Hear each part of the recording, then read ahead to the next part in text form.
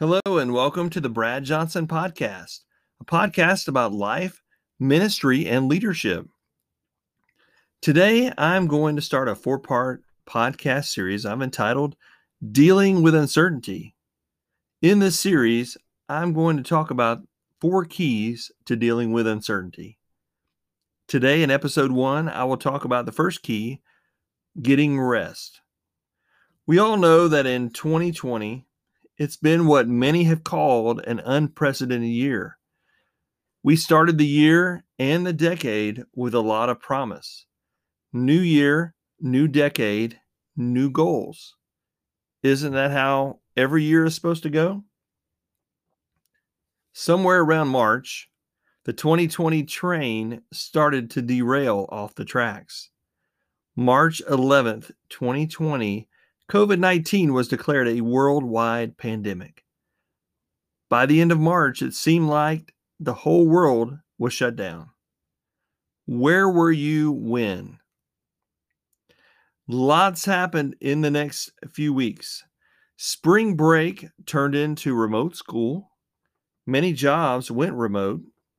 Many went away. Churches were thrust into rapid innovation to get groups and services online. Things in the world are different. Weeks turned into months. And the question that everyone's been asking, when is everything going to get back to normal? When is everything going to get to the pre-pandemic? I'm just curious, what was normal anyway? I know the question behind the question. When is everything going to get back to like it was back a year ago? Maybe a better question for us to ask is, what can we do differently in our lives than what was before the pandemic? We are literally starting with a blank slate, really restarting. What are some things that we can repurpose our lives to come out on the other side of the pandemic in a healthy way? Think about the areas of your life that are the busiest. How can you repurpose your lives to make a difference in the areas that count the most? We need rest to make that happen. That's the first key, is rest. Getting enough rest is a very important building block to be able to deal with the uncertainties that come in your life. Rest will help you navigate through these days that we're living in. Most of us do not get the amount of rest we need.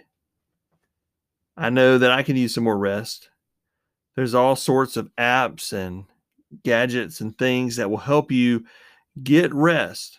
You can set an alarm. You can get a reminder. The fact of the matter is, we all need to get some rest. We need to turn off the distractions a little bit earlier and get that rest that we need. During this season we've been living in, many of us have been busier than we were in normal times. Again, the word normal. We work longer hours, and many have experienced a season of weariness. I was listening to a podcast a few weeks ago, and they described this season as something like the aftermath of a hurricane, except it is not ending. It is unrelenting. Weariness is starting to set in. The pandemic has brought this weariness.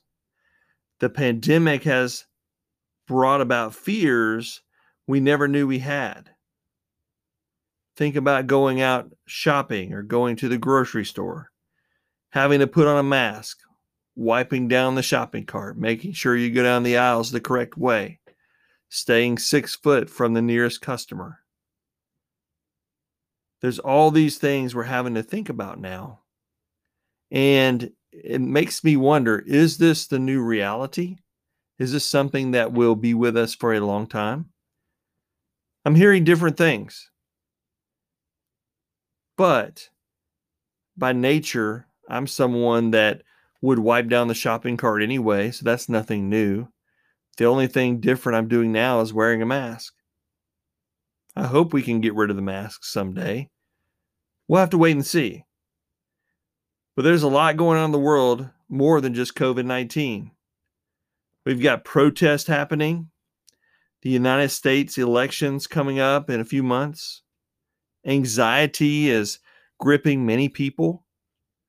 Hurricanes and fires and other natural disasters. Global disruptions, both in the supply chain and in economics. Where can we turn in times like these? Well, we could turn inward. That won't get us very far. We can turn on the news. That certainly won't get us very far. We can ask others their opinions. That won't get us very far either.